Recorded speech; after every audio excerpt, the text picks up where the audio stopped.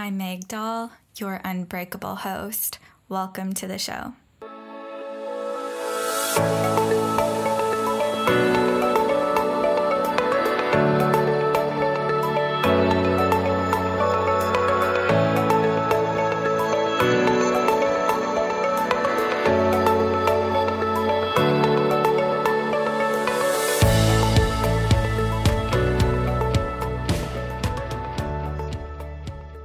Hello, my friends, and welcome back to a brand new episode of the Unbreakable You podcast.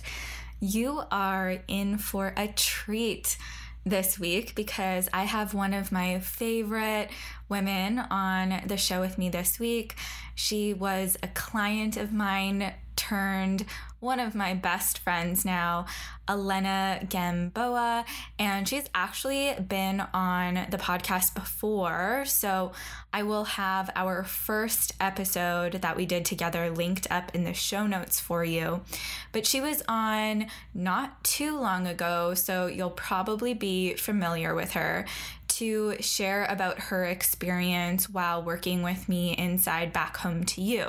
So at the beginning of this year, so almost a year ago, it's so crazy, but almost a year ago, Elena and I started to work together inside Back Home to You.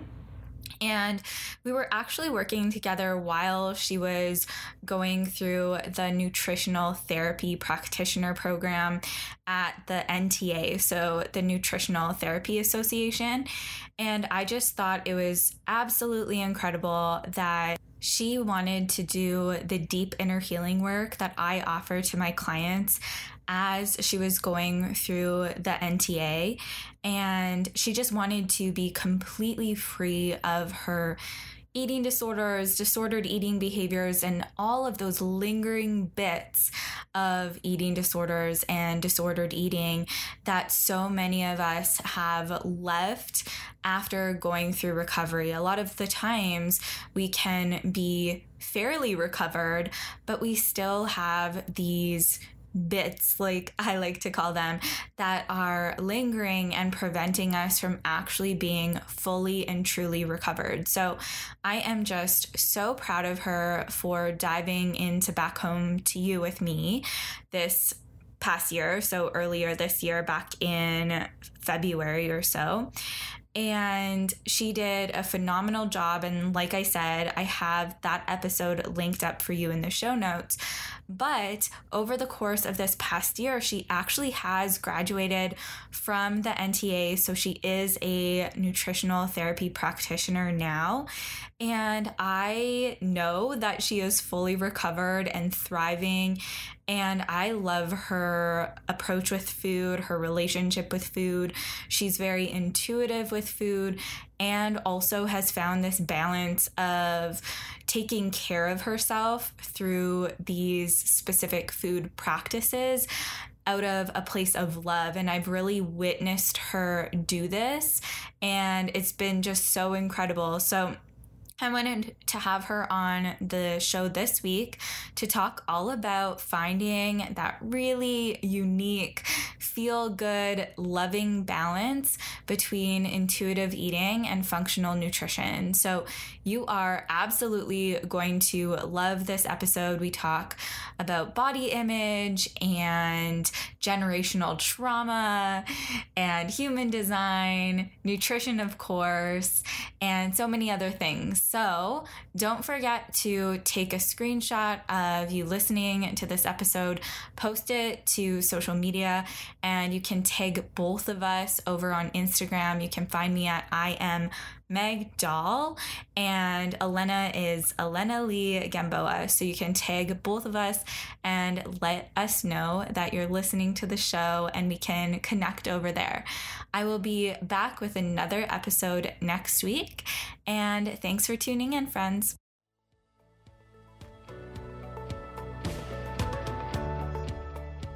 Hey, Elena, welcome to the show again. You're a second round guest on the show. I know.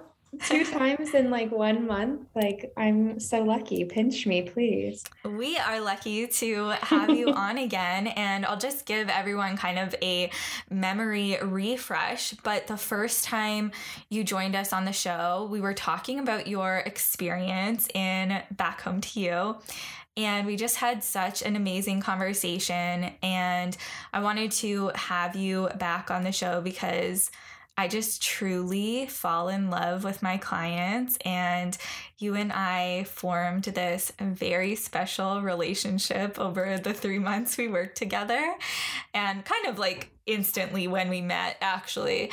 But, while we were working together, you actually graduated from the NTA and became a practitioner. And I wanted to have you on the show again to kind of talk about what led you to studying nutrition and how you're helping women now, because you're so amazing at it.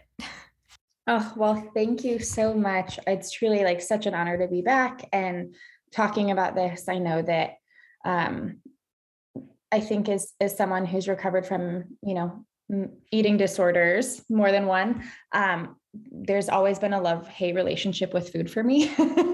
But I feel like I didn't know a lot about food. I grew up eating whatever I wanted in the age of like TV dinners and fruit by the foots and like gushers and all of like the bad things, the hyper palatable foods that we grew up on in the 90s.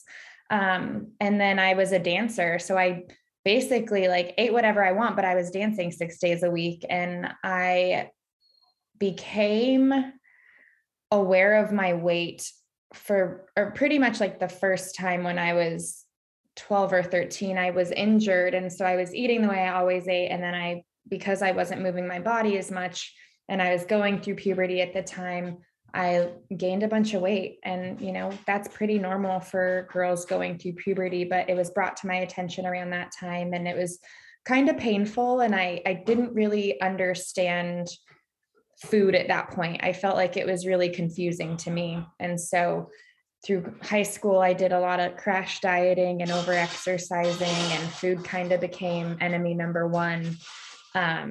And I joined Weight Watchers when I was like 17 and didn't really have much weight to lose at that time. And my relationship with my body was just really struggling. So I decided, enrolling in college, you know what, like, why don't I learn about what I am afraid of? Because the more I learn, the less fear there can be, the more knowledge there is, right? So, and I think that's pretty common. There's a lot of registered dietitians, practitioners that have struggled with eating disorders before. So I know that there's a correlation there, but I decided to study nutritional sciences in college and was en route to be a dietitian. But getting into my sophomore year classes, I kind of realized that I didn't fully trust the education.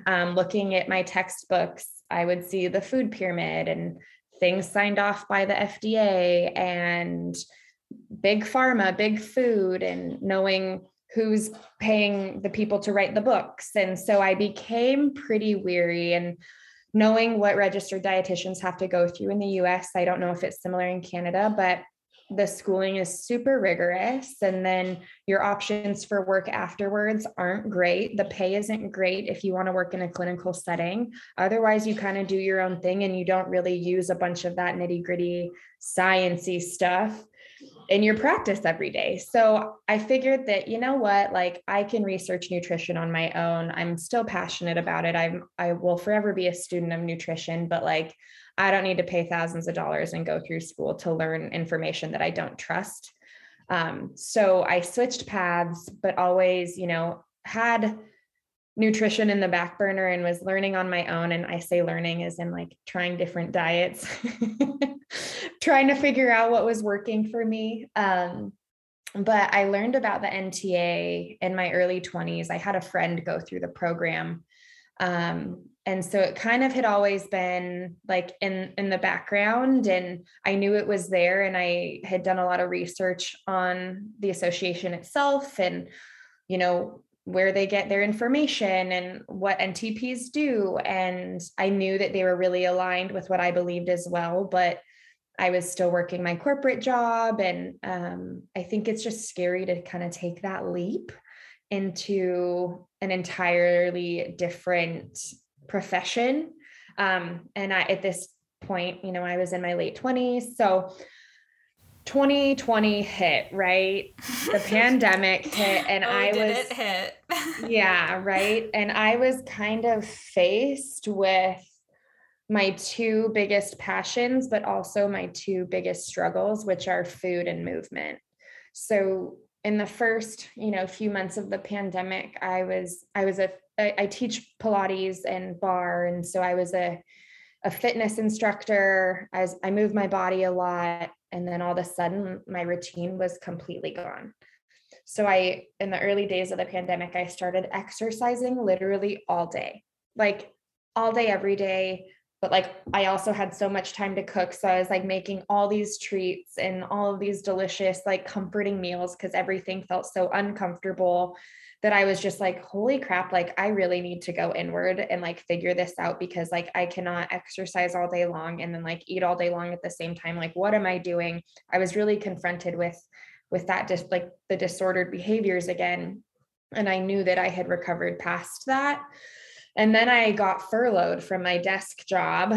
And during furlough, I really took the time to say, like, what do I want to do? Like, if this 9-to-5 job doesn't pan out, if they don't ask me to come back, like, what do I want to do? Like, I love nutrition and I love movement, and I want to help people through the struggles that I've gone through, because it's really uncomfortable. And I wish that I had guidance in my earlier 20s, so that my 20s weren't such a freaking yo-yo roller coaster of disordered habits and restriction and over-exercising.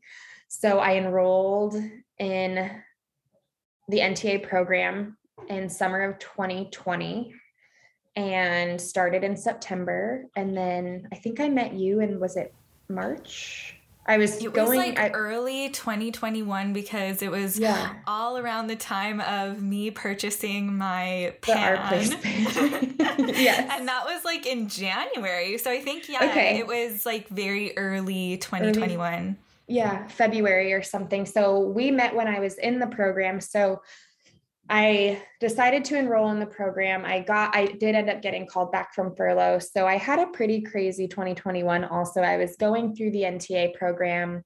I just moved to Dallas. I was still working my job from home.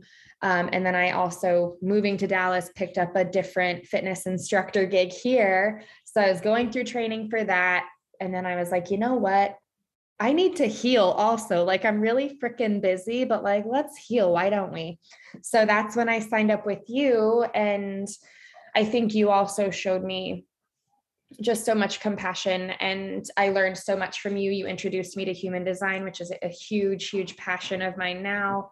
And so it was just such a special time to be like going through the nutrition program, like wrapping up my recovery, like coming full circle, graduating. And then now I did it. I launched my practice I think early in September, and it's been slow going, but I mean, my hope was to gain clients mostly like through referrals and word of mouth, and just, start slow and have organic growth. And I was sharing a lot on Instagram about nutrition early on in my schooling with the NTA, and then kind of tapered off, and, refinding that focus and like creating content that isn't personal is like kind of a challenge. And so I got a little burnt out, and then I built my website, and built out my services, and I've already revamped them. It's kind of this continuous evolution, but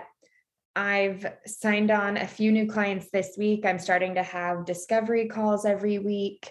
And it's just really, really exciting, because I'm starting to attract clients that I know that I can help. And every time someone reaches out to me or has a question or whatever it is, I just feel so grateful that they are even reaching out to me, that they are even trusting me enough to like have a conversation about it. Because when you are in the thick of disordered eating or a healing journey or trying to feel better in your own skin because all you've done is diet and over exercise for so long, like that's a really hard place to be. And healing seems really out of reach. And talking to people about it is really uncomfortable because you don't want to face it most of the time. You want to say like, no, I'm good. Or no, like healing sounds hard. Like I've tried so many times and I've failed. Like, why try again? And so I know the bravery it takes to reach out and ask for help. And so it's truly just such a gift to be able to work with my clients up until this point and those that are continuing to reach out to me. It's a really special place to help people with. And I know that it's kind of a slippery slope, like with functional nutrition and some of the rigidity of it and the food rules with, seed oils and sugar and all of these things. But I really try to bring a more intuitive approach to it. And I want my clients to have food freedom, and I want my clients to choose the foods that feel good for their body, but also like sometimes feel good for the soul. Like I will be completely honest, I have eaten candy corn every single day for the last week because I love it so much. And like, I have freedom to do it. So I'm not binging on it. I'm having like a few pieces a day and they are amazing. But like, I would never say like, no, don't eat that candy corn. Cause for me, it's nostalgia. It's my childhood. It's that once a year that it comes out and the leaves are changing. It's so much more than just like, honestly, it's probably high fructose corn syrup, but let's be real. But I want my clients to like be able to trust in their bodies and to know when it's better for them to make a healthier choice versus like indulging on something that like truly feeds their soul and like is good for them. So I'm really trying to bridge that gap between intuitive eating and functional nutrition. And I think that once we kind of can confront those food fears and can heal from our disordered eating, that there's a really, really powerful step towards actually feeling good in your skin, actually being in tune with your body and knowing what it wants. And that's what I want to help clients achieve. And I want to help them, there's so much that I can help with. And this is why I love the NTA. It's not just about food in, food out, or whatever it is. It's about blood sugar regulation. It's about hydration. It's about mineral balance. It's about sleep, stress, movement, all of these things that build the foundations of health. And food is a part of that, yes, but it's incredible to work with clients and like just notice like the timing of like when they're drinking their water. Like one of my first clients, the only time she was drinking water was with her meals, and she was chugging it throughout her entire meal. And then she had really terrible like bloating and digestion, and simply just telling her to drink water like away from her meals first thing in the morning, only sip water with your meals, like small habits like that people don't realize like can make such an impactful like change in their digestion. Like those things are amazing. So I want clients to know that this isn't a diet. This isn't all about food. This is about alignment with everything. This is about feeling better in your body in all ways, not just clean eating. Yeah. So my mind is just buzzing with things I want to say because I feel like there's so many aspects of what you just shared with us where like I just want to touch on so many pieces, but I want to first say and be clear that like that is exactly why I wanted to have you on the show, because I see that you are fully recovered and that you do have this really true sense of food freedom. Like I know that firsthand because you and I worked so closely together and we're very close friends now. So I know these things about you. And, I do have nutritionists and dietitians and things on the show, but this is not a let's talk about food and nutrition type of podcast, but I really wanted to have you on because you are one of those practitioners that I know is very intuitive and free with food. So, you know, if someone is specifically looking for a practitioner to work with in that realm, absolutely, like, you know, you're hands down my go-to girl. And while you were describing, you know, going through recovery, coming full circle, and now helping people with their food and like nutritionally, like healing their bodies and stuff, I'm like, dang, we need to like collab on something and create something where we can kind of bring that full circle together for so many women. I think that would be so amazing. But I'm actually going to take us so far back to kind of where you first started, Elena, because what you said, I was like, dang, I don't think we've really talked about this on the show before. And this is something that happened to both of us. We were dancers.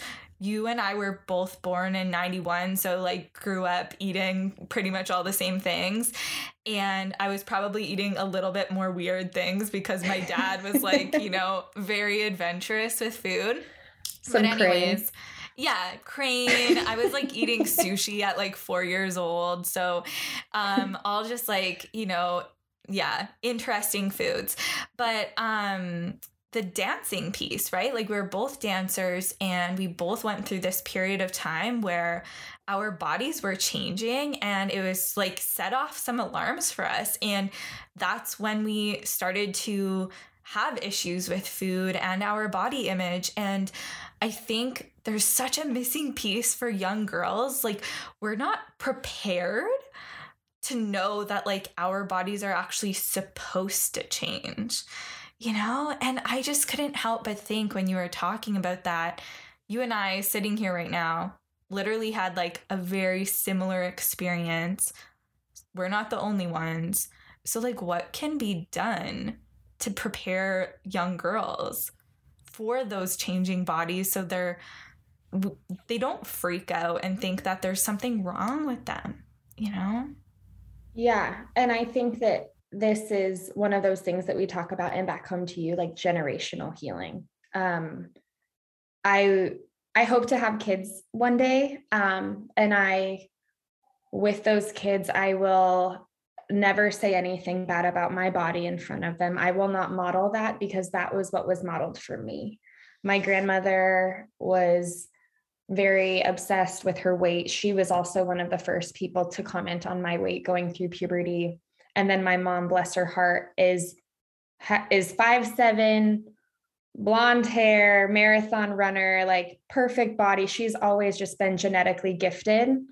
So growing up, I never remember like looking at my mom and being like, wow, I'm bigger than her. But I remember looking at my mom and being like, wow, she is so fit. Like, I know that like whatever she's doing must be right. But, you know, as an adult talking with my mom, like she told me that she went through puberty, much like me, gained some weight. And, you know, in the 80s, what did people do? They took diet pills and starved themselves. And I asked my mom, well, like, Mom, what did you do in high school? She was like, oh, well, I only ate cheese and apples.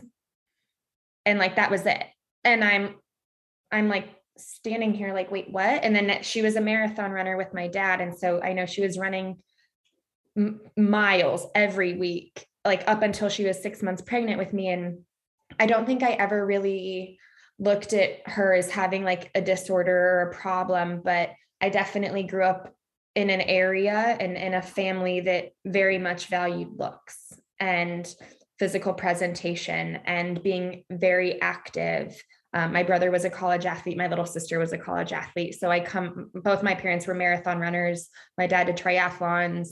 So I think that being active was very important, but I had the female role models in my life were all hyper aware of their weight. And so my mom never really made comments about my body until I started noticing my body. So my teen years, she would make comments like, oh, you look like you've lost weight, or, oh, you look so good. And, you know, they don't know. And I'm not upset with my mom for doing this. You don't know what you don't know. Right. And she didn't know that what she was saying was harmful. And we've come to a place now where have communicated that boundary. And I say, Mom, like, if you notice my weight has changed, like, you don't have to comment on it. Like, my weight is going to change. Like, I don't want to associate being smaller with it being a positive change. Mm-hmm.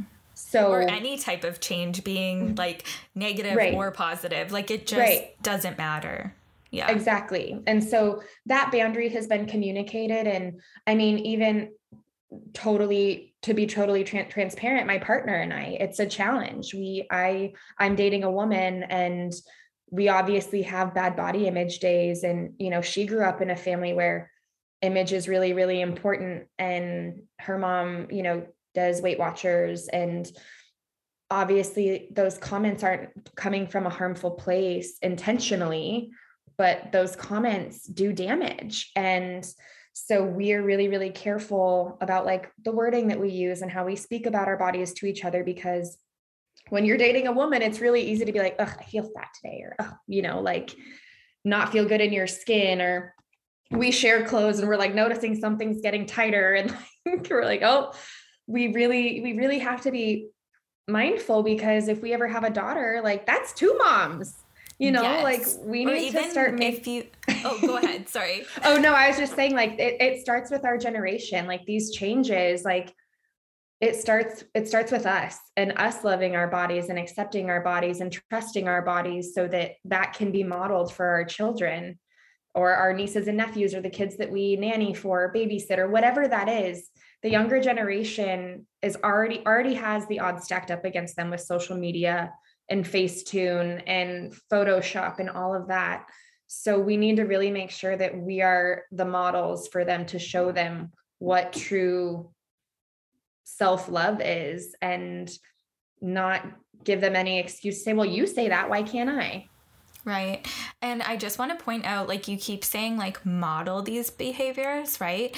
And that doesn't even necessarily mean speaking negatively about your body. Like it can be just this sense or this presence that this person has, that they don't have a good relationship with their body. Like you said, it wasn't until you started commenting on your body that your mom started kind of like chiming in and making her own comments. But modeling doesn't necessarily mean that there's like words being said. Mm-hmm.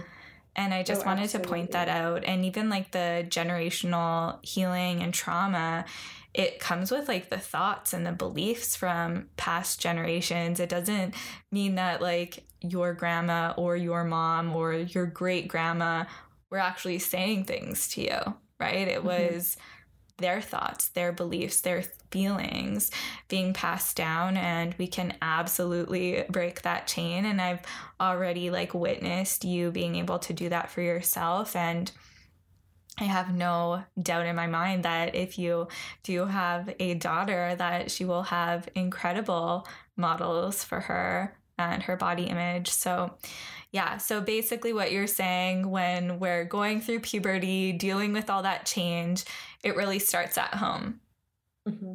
Yeah. I think so. And I mean, I think that there was also a lot of trauma in my life, like going on in my teen years. And I think those are just super transformative years in terms of your body changing and becoming a woman and all of these things. And so, you know, I developed bulimia after my dad passed away. So, you know, I'm sure that there's a lot that can lead to eating disorders. There's a lot that can lead to like that sense of needing that sense of control. If like the only controllable in your life is food or your body, like whatever that needs to be. But yeah, I think it's also just resiliency in general and communicating feelings. And I swear, I was thinking about it. I was like, I was so thankful when you told me Back Home to You was like a resource I could keep forever, because those are some of the things that I'm going to communicate to my kids too. I'm going to teach my kids that like, you are not your thoughts. Like you are separate from your thoughts. You are the experiencer of your emotions, like that sort of like gentle parenting and communication. And, you know, I'd love to learn my children's human design and help them like live in alignment from the beginning. Like there's so many amazing things that I want to do with my kids that I think can help obviously there's uncontrollables in life, but I think, having a sense of purpose and energetic alignment from a young age and being modeled, what good body image and a relationship with food is, like, they have a fighting chance that way, at least. Mm-hmm. Yeah. Honestly, I wish all parents knew their child's human design type. Like, I hear so many, like, there's not that many manifestors out there, but from the ones that I've been talking to and connected with, if they grow up with like 2 generator parents, it seems like they have a really like tough time growing up because they're not recognized as like this manifestor, right? If their parents aren't human design aware. And I always think like, gosh, like my dad is a manifestor, and I'm just like, what, I think that made such a huge difference for me. So I am always so happy when parents know their children's human design type, because you really can like parent catered to that. It's amazing. Yeah. Oh, totally. Well, I learned my mom's, and my mom is a projector, but she totally lives like a generator. And so it's kind of something that I'm teaching her about it slowly. It's like, it's kind of hard to tell someone like, hey, you've been living out of alignment for 58 years. You need to chill out and take a nap. But yeah, I just think in general, human design is just such an amazing tool. It's made such a difference in my partner and my relationship. And I think everybody should know their human design and get more in touch with that, because since you exposed me to it and back home to you, it's just made a tremendous difference in my life. Right on. Yeah. And now you're studying it. So I love yes. that. But yep. I do want to make sure that we talk about the food freedom piece. I think like both you and I, since we have had eating disorders and then we studied food, I mean, like I related to so much of what you just said, like the studying nutrition in a university or college setting. I went through a whole dietetics program and still felt like I had major issues with food because it was so like calorie focused, right? It was just like I still didn't understand food, and I wanted to shift my focus as to like, okay, if I was to look at a whole egg, I don't want to know like the calories and the carbs and the fats and the proteins, right? I want to know like, what is this egg doing for me? Like, why is this so good for my body, right? And that's what really led me to study holistic nutrition. So it sounds like we're kind of the same there.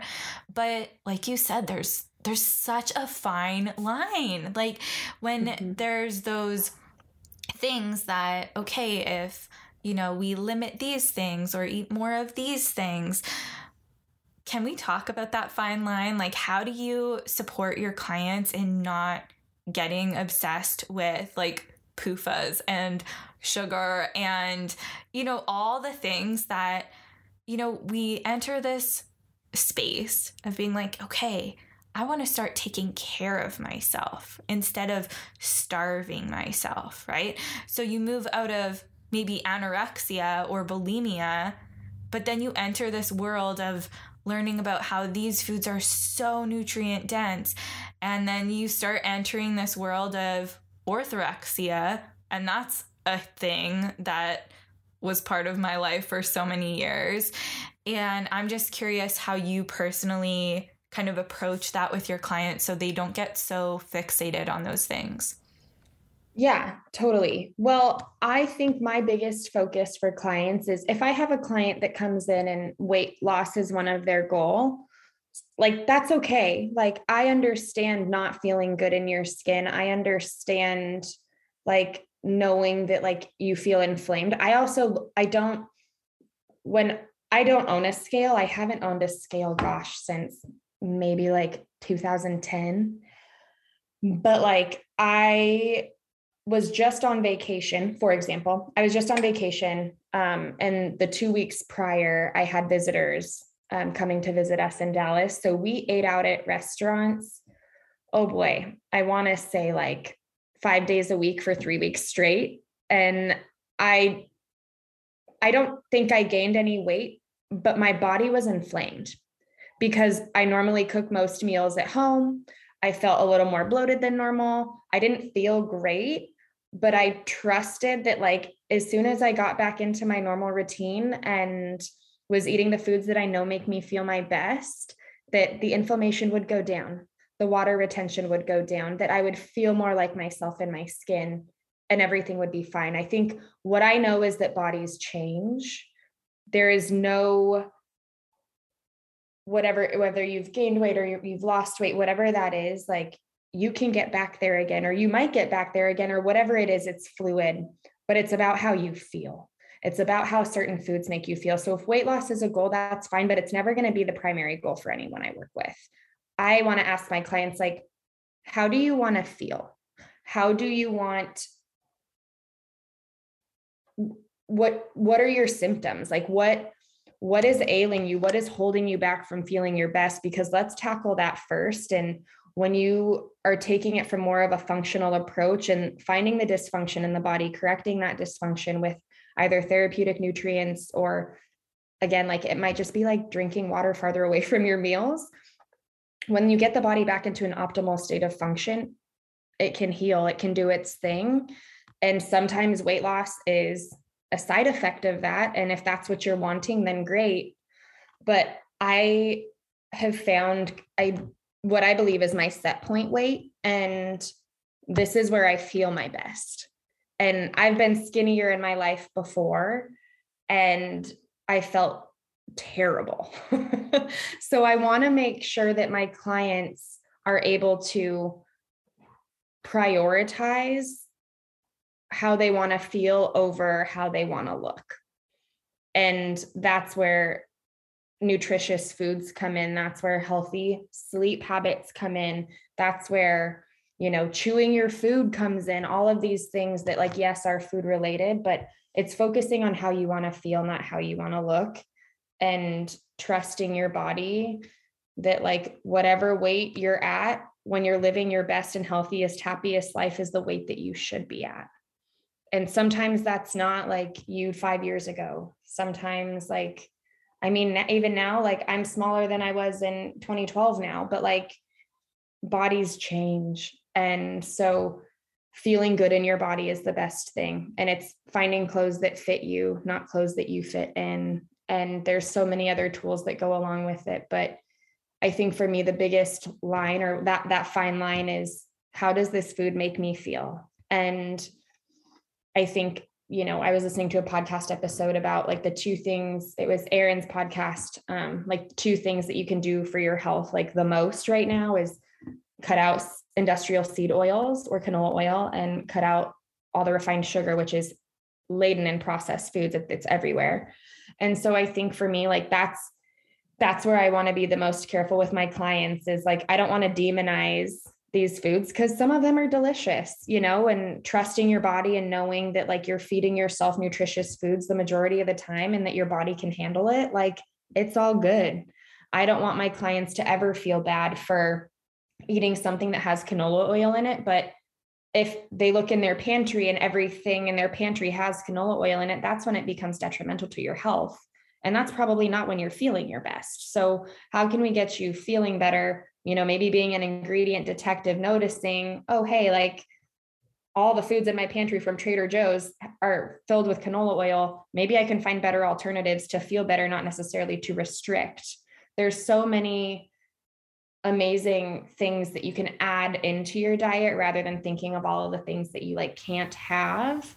Let's like, or never have, right? Right. It's not like when you're throwing out these recommendations or whatever they are, you're not creating this never list for your clients. And I think that's so important. And that's part of that fine line, right? It's part of it, making sure that we're not creating this never list. And I think when our clients do have histories of eating disorders and disordered eating, like, that is a tricky thing to do as well, because as intentional as we are to not create those lists, they can still happen. So, going back to the modeling piece, it's you also modeling that, hey, I'm eating candy corn all week, guys, or I went out to restaurants every night this week, right? And modeling those behaviors rather than supporting your recommendations with like disordered behaviors too. And I just want to like, again, talking about this like gray zone of having these kind of ideas, but like not being so black and white about things, right? I just want to ask you about one thing is that you use that example of going out to restaurants like every night that one week when you had guests down, and you notice that like, hey, like I'm not feeling my best, like I'm kind of inflamed, like I'm just not functioning my best. Maybe you had some digestive issues or whatever it was, right? And then you go back home, and it's not like you're going back to some rigid program. You're not going back home. And I'm saying this because I know this is not what you do. And I just want to make it clear for everyone. Like, it wasn't like you went away, you had your little vacation, and then you're coming home and you're super strict with yourself. You're not going out to restaurants. You're making all your meals home cooked, right? Like, I'm sure you girls have plans. I'm going out to a restaurant tonight. Yeah, like, exactly. Yeah, no. Yeah. And totally. When I say like getting back into my routine, like, I mean, I bought all the foods that I normally eat at the grocery store when I'm eating in a normal way. And we always allocate like 1 to 2. We usually do like a takeout meal a week. And then we usually do like 1 to 2 dinners out, or like 1 to 2 meals out besides that. I love eating out at restaurants.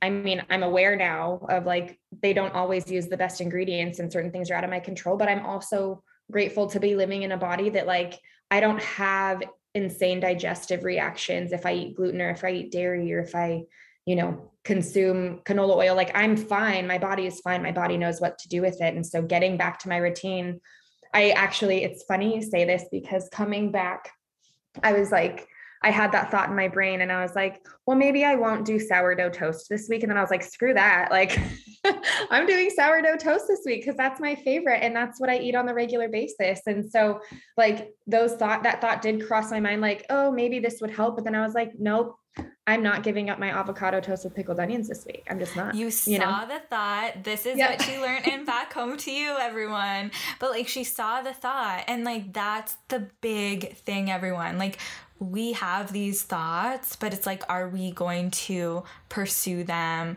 Are we going to latch onto them and let them like whisk us away and like follow them down that journey again? Or are we going to just be like, oh, wow, like that was like a thought and I'm not going to do that because no, like it doesn't make sense, right? So I'm so happy I brought that up, because I think that's a huge thing for so many women. It's like, okay, they do go out and like enjoy their vacation, but then as soon as they come home, it's like a crash diet. Yeah, like gym every day, like super strict with their meals. And I wanted to point out that like, I know that's not what you're doing, nor is it how I navigate things on my end either. Nope. We flew home, and the first thing we did was go to a Tex-Mex restaurant and order fajitas and margaritas. So we didn't even come home and eat a meal that night. Like, we were like, let's do one more meal out just for fun. And then like tomorrow we can go to the grocery store and I can be in control of what I'm cooking for a few days. And then here we are. Like, it was, I'm glad you touched on the exercise piece too, because old me would have like booked out 7 days a week workouts, coming back. And I definitely did not do that. I had been sick a couple weeks prior. And so I gave my body a lot of rest. I mean, I teach fitness. So the 2 classes I teach are a workout. And I usually like, the worst is when it falls on like day 1 of my cycle and I'm like, dang it, like I really don't want to go work out right now. But for the most part, like the 2 classes I teach, and then maybe 1 or 2 other days a week, I might move my body in a structured in an intentional way. Yeah. other you than have that, a dog, you take her for yeah, walks, that sort of thing, exactly. but intentional exercise. Yeah. Yep. I work out less now than I like ever have in my life since I was 16.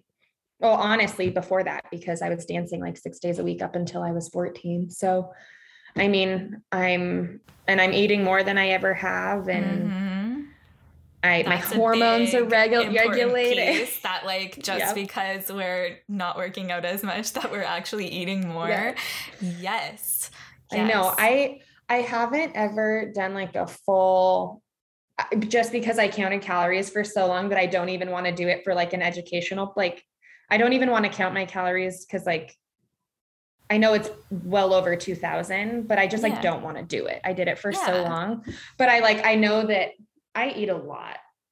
There was one time Macy and I lived with this guy who he was a character, but I think he was, I think he had some disordered eating of his own. And he made a comment like, wow, you guys eat a lot. And I was like, hell yeah, we do. Like, I feel like I honestly, love to eat. I know you and I have both watched Gilmore Girls, right? I haven't. Macy has. Oh, Macy is like crazy. a Gilmore Girls stan, but I've never seen Elena, it. how come I No. thought you and I have like gossiped about Gilmore Girls before? Anyways, No. I am watching it, and that is one thing I love about the show. So the two main characters, Lorelai and Rory, they eat so much food, and it's kind of like this, underlying part, like the story of their character, right? Like they're known to like pack away a lot of food, and I just love that. I love that so much. Oh, yeah. And I love to eat. And it's like, it's so funny even now, like learning more about human design, how generators make a lot of sounds. Like Macy gets mad at me all the time because like when I eat, I'm like, I like smack my food because I like love it so much. I like dance when I'm eating. But yeah, I eat with joy. Eating with joy is underrated. And that's, again, another thing that I hope my clients can find joy in food again, because I spent so long being at war with it and being at war with my body that it's really, eating food is like, we all have to do it, right? Like every single one of us need to eat food to sustain our life. And why not find joy in it? Yeah. Several times a day. Honestly, you said you hope you can help your clients find joy with food, and I know you are going to support them in finding joy with food because, again, you have that in your own life. So you are naturally modeling that to your clients. So I'm so excited for more, clients to be connected with you and be supported on their journeys with you. And I could keep chatting with you, but I know we've been chatting for a while. So I don't believe I asked you this on the last show. So I will ask you now. Did I ask you what it means to you to be unbreakable? I don't think so. I don't think so. I don't think I really do those on like when we're doing like client shows. So tell me, what does it mean to you? Oh my gosh, I feel so on the spot. I didn't prepare for this one, Meg. This is the one question I could have told you about. I could have marinated on it a little bit. No, I think, and this is something that you taught me and back home to you, is the ability to pause. Having the ability in any moment to pause instead of react and just like observe and notice what you're feeling. And maybe you're noticing a thought, maybe like I mentioned, like I wasn't going to have my sourdough toast when I came back from vacation. Like I paused and I was like, wait, that's dumb. I'm not going to do that. I think I am a very reactive person and not always in a great way. And so I think being unbreakable is that ability to pause and then shift your mindset or shift your perspective and react in a way that is kind and loving and compassionate to whoever you're with, whether it's you or whether it's your partner or your friend or whatever it is. The ability to be unshaken and separate yourself from your thoughts and your feelings and move, more gracefully into the next moment. One of my favorite descriptions of what unbreakable means, I think, because Absolutely. And it's unique too. I don't think anyone has really shared a response like that before. So thank you, sweetheart. And where can everyone find you and connect with you and learn more from you? Yeah. So this is where everybody is going to have to get out their pens because my name is really hard to pronounce and spell. Well, and all linked in the show notes. Okay, perfect. I guarantee that. It's not phonetic, y'all. All right. Yeah. So everything is my full name. So my website is ElenaLeeGamboa.com. And then my Instagram is at Elena Lee Gamboa. Yeah. And that's me. Thank you so much for having me. I never noticed there was a Lee in your Instagram handle. Yeah, how did I never notice that?